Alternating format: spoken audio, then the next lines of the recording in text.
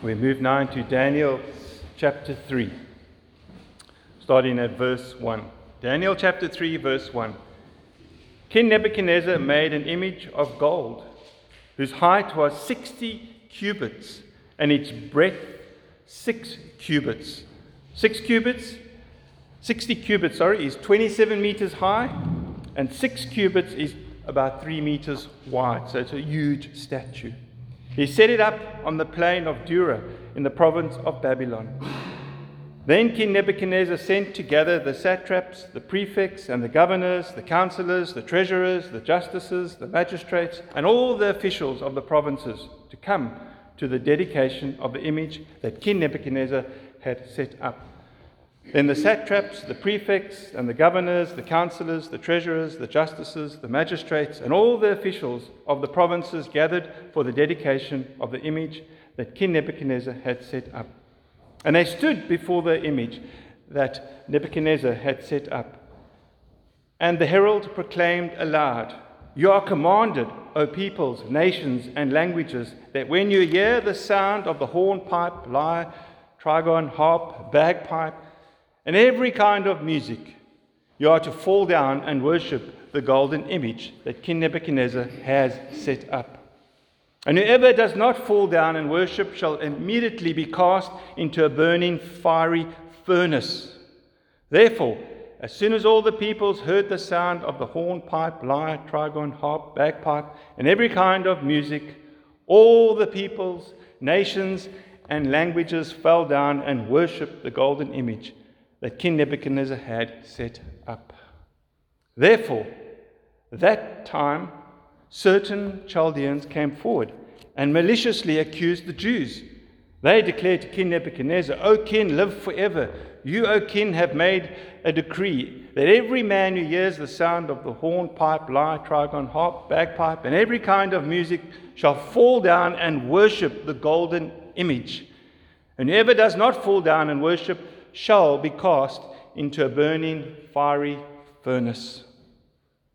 There are certain Jews whom you have appointed over the affairs of the province of Babylon, Shadrach, Meshach, and Abednego. These men, O king, pay no attention to you. They do not serve your gods or worship the golden image that you have set up." Then Nebuchadnezzar, in a furious rage, commanded that Shadrach, Meshach, and Abednego be brought. So they brought these men before the king. Nebuchadnezzar answered and said to them, "Is it true, O Shadrach, Meshach, and Abednego, that you do not serve my gods or worship the golden image that I have set up? Now, if you are ready when you hear the sound of the horn, pipe, lyre, trigon, harp, bagpipe, and every kind of music, to fall down and worship the image that I have made, well and good. But if you do not worship, you shall immediately be cast into a burning fiery furnace. And who is the God who will deliver you from my hands?"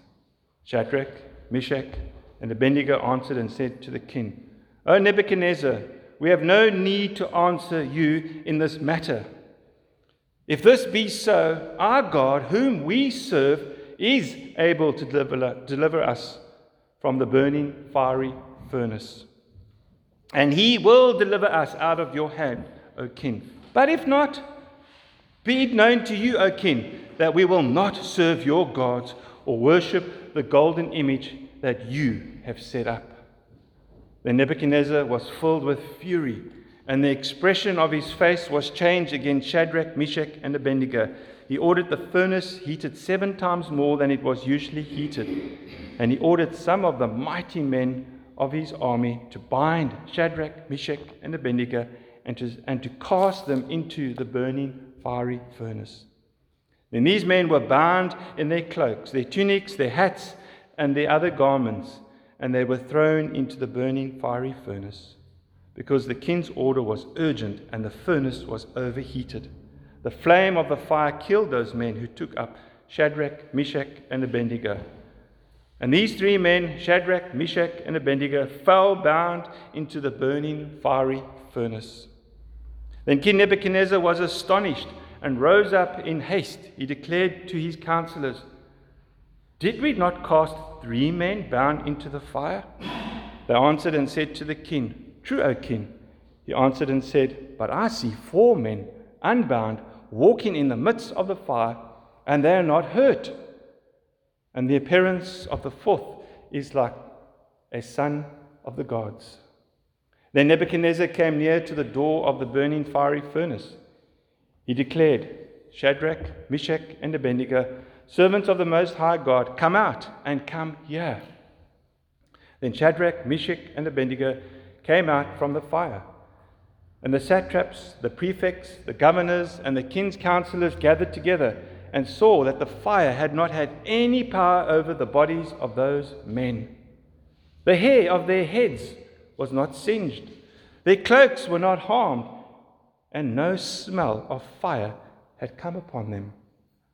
Nebuchadnezzar answered and said, Blessed be the God of Shadrach, Meshach, and Abednego, who has sent his angel and delivered his servants who trusted in him, and set aside the king's command and yielded up their bodies rather than serve and worship any god except their own God.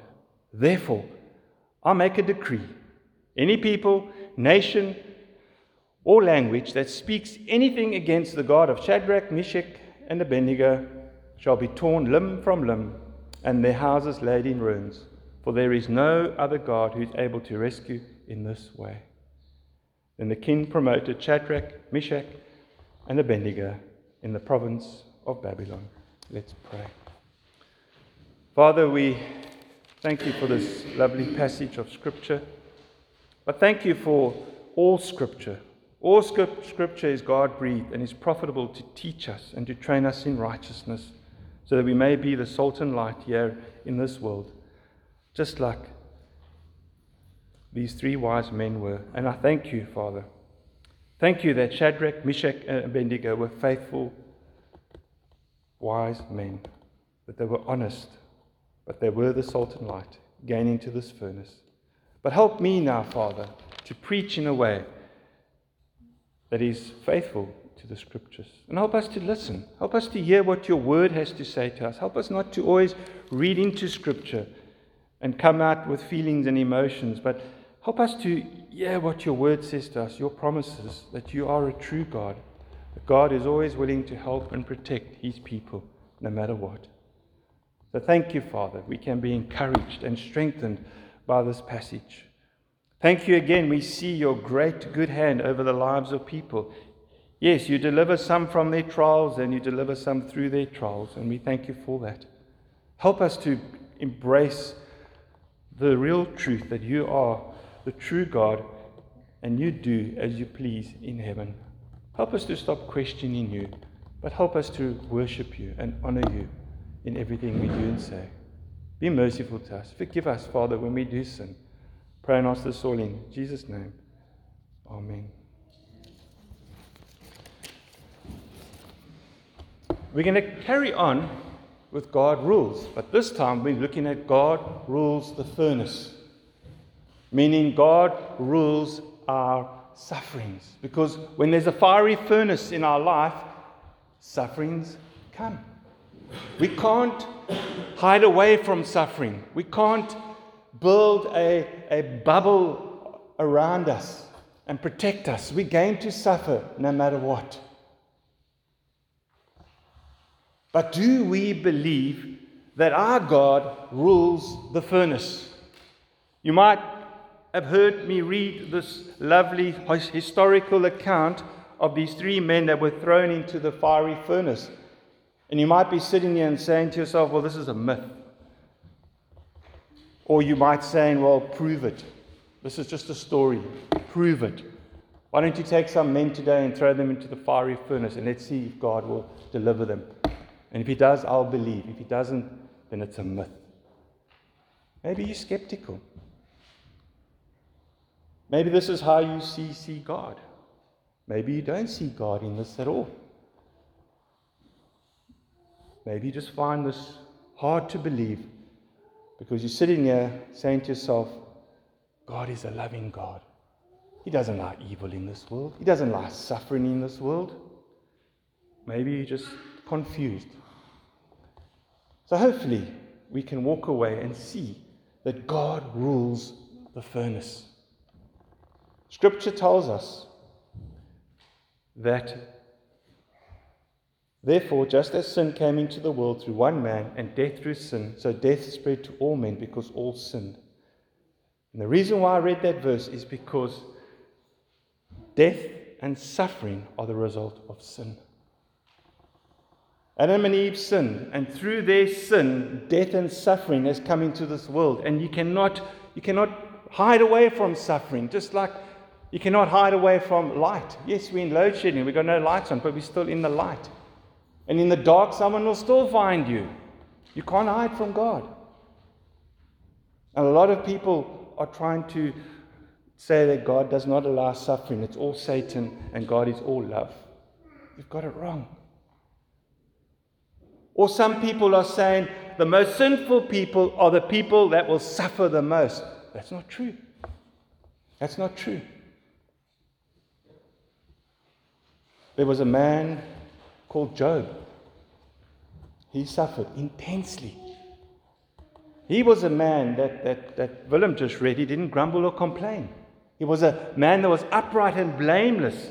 He was a man that feared God and turned away from evil. But he suffered intensely.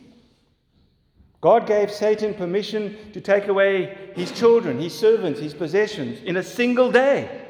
In a single day. Then illness fell upon him. Painful illness. And he was an upright and blameless man. So we mustn't think that the people that are going to suffer the most in this world are the most sinful people, like unbelievers. And because I'm a Christian, I'm safe. No, you're not safe. Job suffered. But the beautiful thing about Job, he continued to keep his eyes fixed on God, serve God, and worship God through his suffering. His wife came to him and said to him, "Curse God and die." But he said to her, "You speak as one of the foolish women would speak. Shall we receive good from God? And shall we not receive evil?" In all this, Job did not sin with his lips. He kept honoring God, worshipping God. If you look at this passage, not to jump ahead, for me, this passage is teaching us to continue to worship God through suffering. We can look at this and say, "Oh God, look how you rescued Daniel. Please," not Daniel, the three wise men, Shadrach, Meshach, Abednego, "please rescue me as well. Please, I want you to be that God for me." But that's not really what God's teaching us. He will deliver us through death or from death. Yeah, He delivered them from death. But they continued to worship God. They continued to shine their light. Here were three righteous men that were willing to suffer because they knew to suffer for God in righteousness was pleasing to God. Peter must have picked this up because he writes in 1 Peter chapter 2 verses 19 to 24, "For this is a gracious thing. When mindful of God, one endures sorrows while suffering unjustly. For what credit is it if when you sin and are beaten for it, you endure? But if when you do good and suffer for it, you endure, this is a gracious thing in the sight of God. For to this you have been called, because Christ also suffered for you, leaving you an example, so that you might follow in His steps." It's amazing how we grumble and complain when we suffer for sin. Imagine what we'll be like when we suffer for righteousness. I think of Joseph. He suffered for righteousness. He fled from Potiphar's wife. And for 2 years he was put in a prison. It wasn't because of sin he was thrown into prison. God threw him into prison because he suffered for doing something right and holy and godly. So let's look at Daniel chapter 3. Let's look at these three men who suffered for doing good. And hopefully we will see two things this morning. Maybe one, maybe two. It's a very lengthy passage. that shows us what led these three men to suffer for God. Someone said, it's God's will to place us in the furnace, for us to suffer, but it is not His will to leave us alone. That is so encouraging. We sometimes think when we're suffering and going through hard times, God has forsaken us. God will never leave us. He will never forsake us. What can man do to us? So let's look at our first thing that led these three men to suffer for God is their obedience. Their obedience to God. And we see that in the first 12 verses of Daniel chapter 3. We must understand this from the beginning. I think it's important when we evangelize people and we tell them about Christ and what He did on the cross, etc., etc. Tell them that to be a Christian is going to be hard.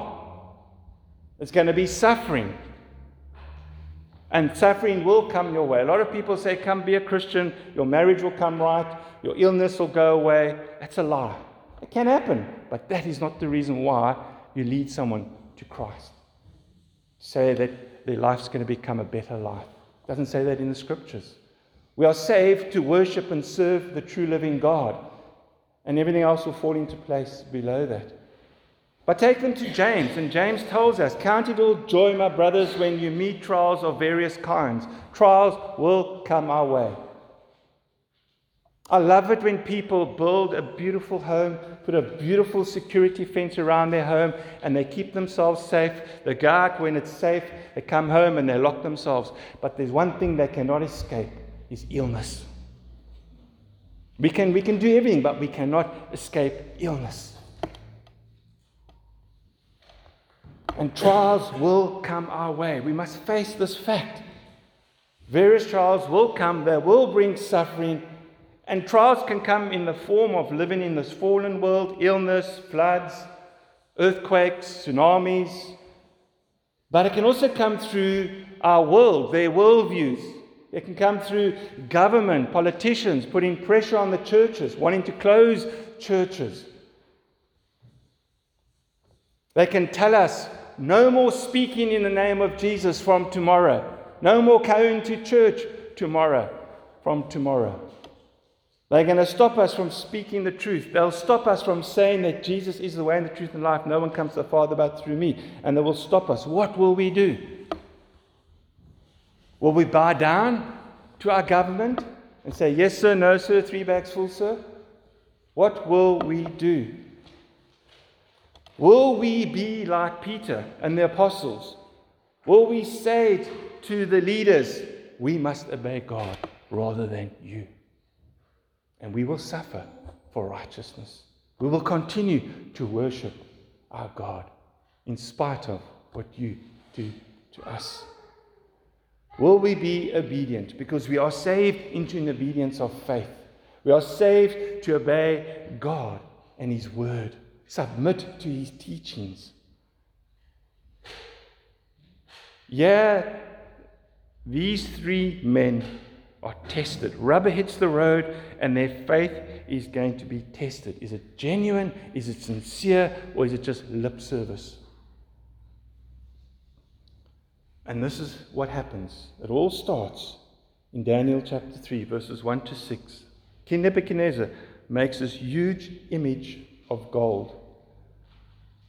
Golden image. And like I said, it's 27 meters high, 2.7 meters wide, and he wants everybody to come down and bow to this image. This huge idol. And we know humanity is always worshipping something. They're constructing idols in place of worshipping the true God. And if it's not statues, they're looking to other things. They're worshipping their work. They're worshipping stars. They're worshipping the moon. They're worshipping the sea, whatever. Images resembling mortal man and birds and animals and creeping things. They're worshipping such things. God created us to worship Him. Everybody wants to worship something. That is how God has created us. And we either worship the true living God, and we as Christians should be pointing people to the true living God, or we end up worshiping an idol or something that's the figment of our imagination. Or we just worship ourselves. And the reason why I say that Daniel chapter 3 is all about obedient, faithful worship is because worship comes up 10 times in this passage. 10 times.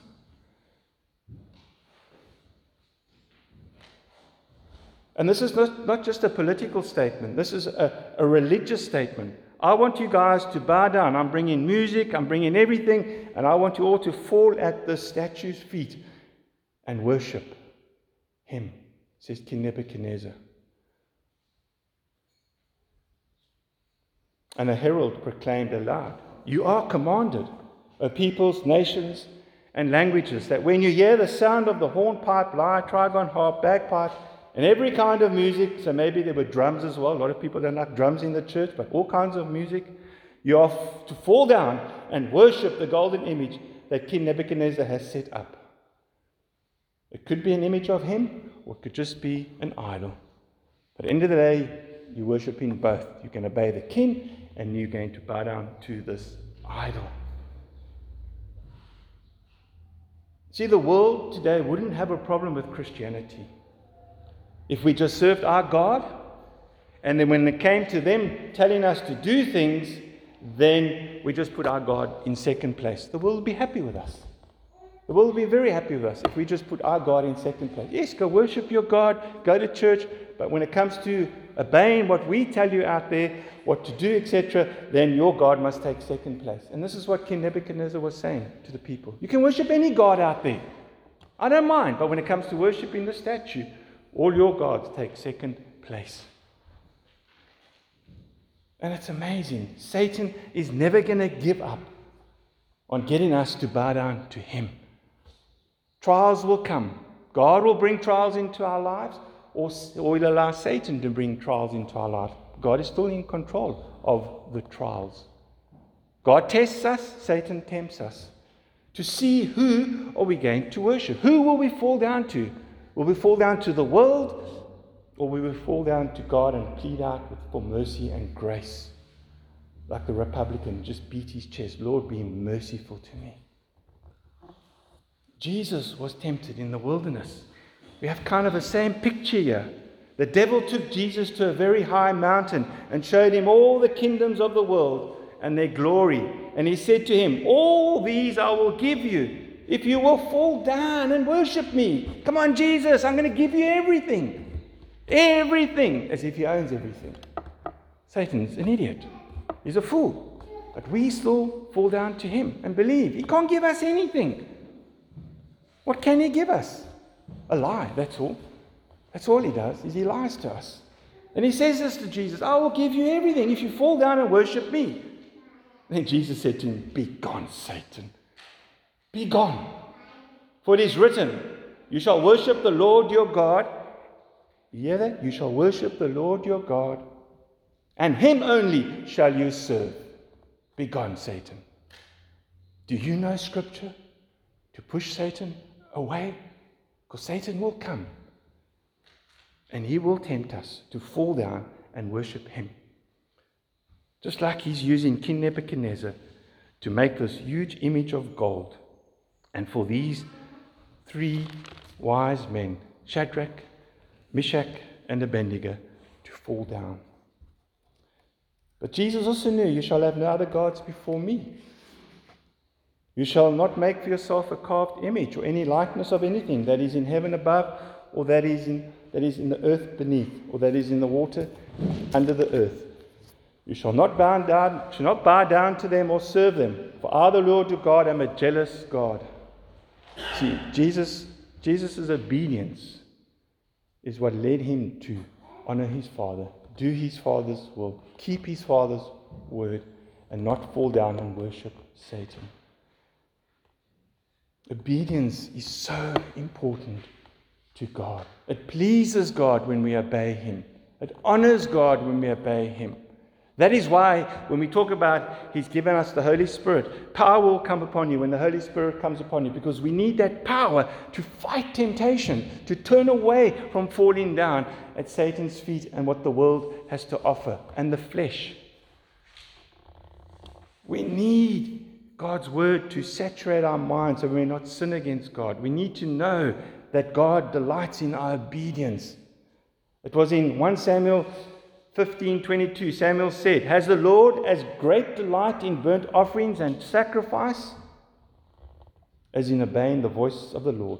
Behold, to obey is better than sacrifice, and to listen than fat of rams." Are you here this morning? Am I here this morning with a heart that is obedient to God? You're wasting your time if you're here because you're here. And you want to be here because you think it pleases God. That's the fact that you're here. But your heart does as it pleases. Obedience. We are saved into an obedience of faith. It tells us that in Romans. We were once disobedient, doing as we pleased, walking in darkness. Doesn't mean we were doing cruel things and murdering people. We were just not worshipping God. We were rebellious towards God. But when God saves us, He saves us into an obedience of faith. So now we fall down to Him and we obey Him. Satan will do everything in his power to get us to compromise, get us to conform to this world, its demands, and to keep God in second place. And the more the church teaches prosperity gospel, success, etc., when rubber hits the road, when sufferings come, you're going to see those people put God in second place. Because we're not having the reality of God in front of us, that suffering is in a fallen world. You might say, well, God is always first in my house, in my home.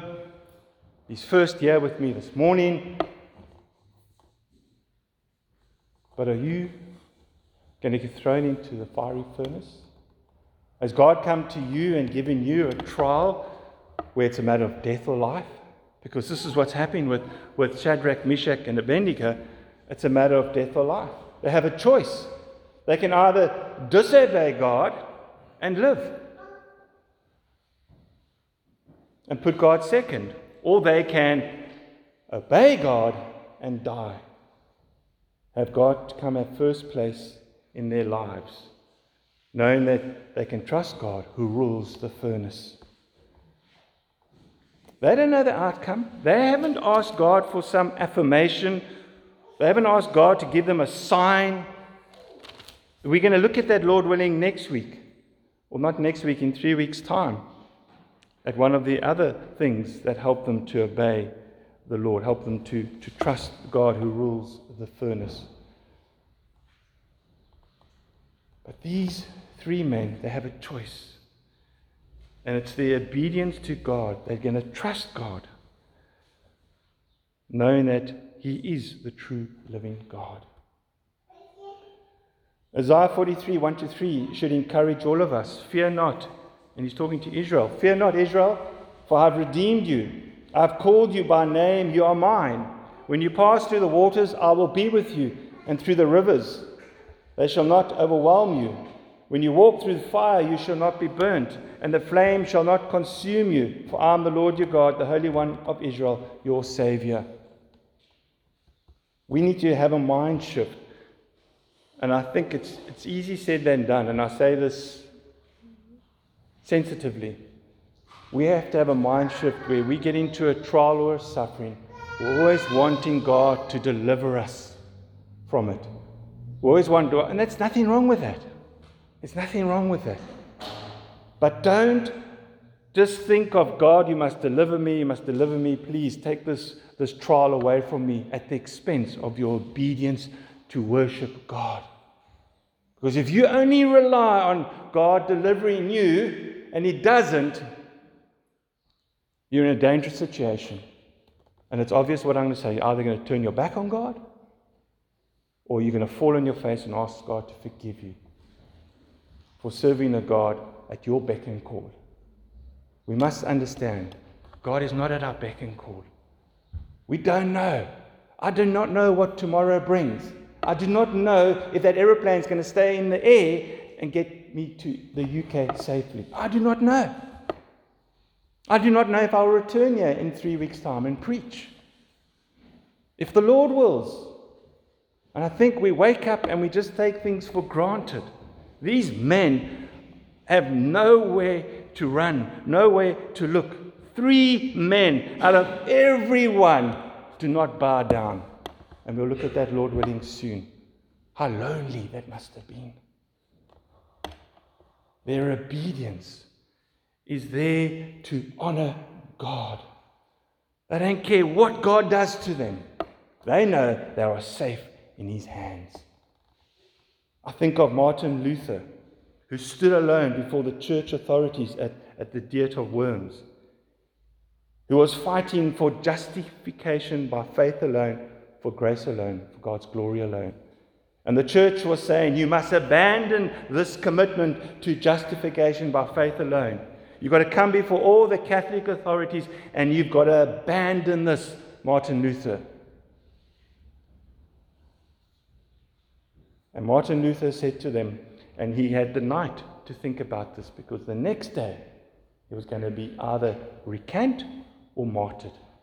But he says to them, unless I'm convinced by proofs from scriptures or by plain and clear reasons and arguments, I can and will not retract. For it is neither safe nor wise to do anything against conscience. Here I stand. I can do no other. God help me. Amen. And after he said that, he was taken away. But as he was taken away in a wagon or whatever he was taken away in, men held up this wagon and put a hood over his head and hid him for a year in another castle. God's providence.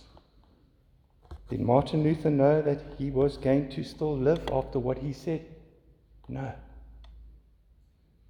He was going to come back the next day and be persecuted, martyred for standing up for the truth, for being obedient to God.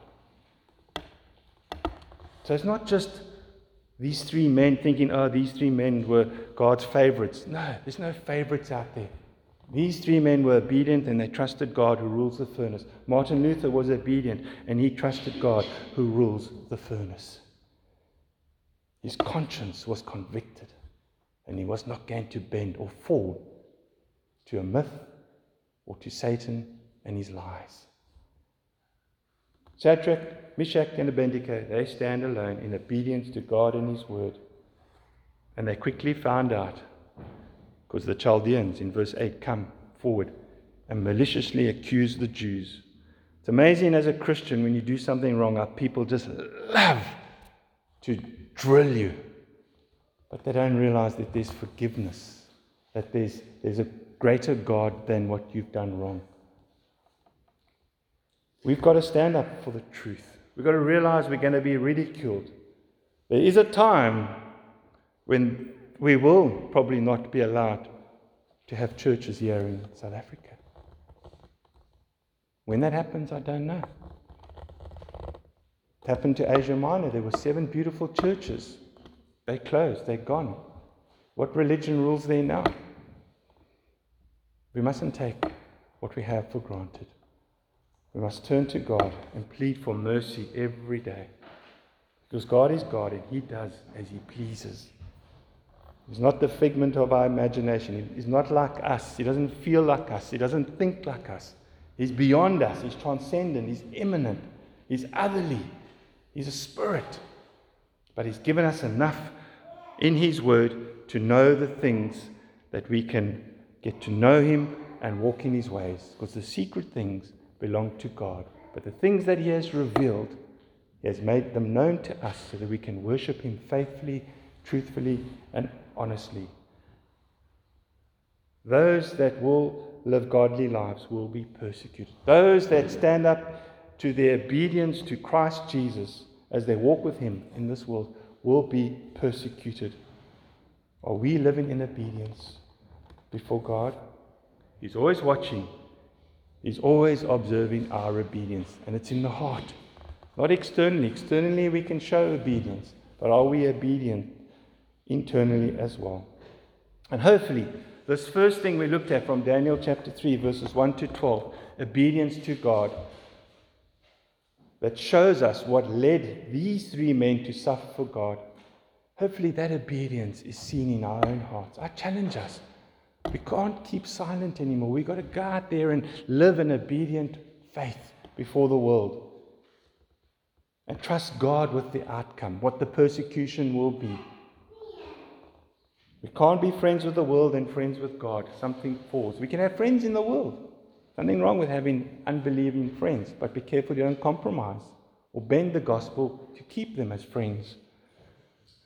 Let us look back to 2 Corinthians 5 and remember what Christ accomplished on the cross for us. And we'll be reminded of this when we come to the Lord's Supper. 2 Corinthians 5 says this, for we must all appear, verse 14, for the love of Christ controls us, because we have concluded this, that one has died for all, therefore all have died.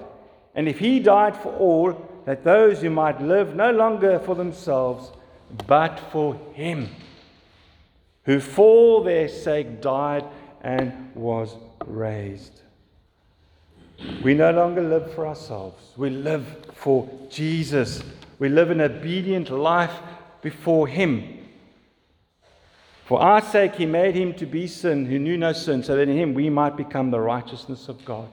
Are we living a righteous life? Not a perfect life, a righteous life. A life that honors God because it's clothed in obedience. Let's pray. Father, we pray for mercy and grace. We pray that you, please, would be merciful to us. There are times we do not stand up for your word. There are times when we compromise, or we bend the gospel because we are ashamed that we might be ridiculed amongst our friends or this world. Give us wisdom, Father. Give us strength. Give us boldness to stand up in obedience of faith to this world. Help us to go out there, and yes, it becomes a cliche, fight the good fight for the sake of Christ, but help us just to put on that full armor of God and fight the fight. Be that soldier who fights, knowing that the sword of the Spirit is the word, and we have the word to fight this world in love with. Help us to do this faithfully, Father, but obediently, that honors you. Help us as a church to stand up for the truth. Help us, Father. We need your help in all things. We know this country is in a crisis. We know this world is in a crisis because man has forgotten you. And the more man puts you aside, the more we just go down, down, down. You just hand us over, and that's what's happening. We're all going to get sucked up. Father, be merciful to us. Please help us. Pray and ask this all in Jesus' name. Amen.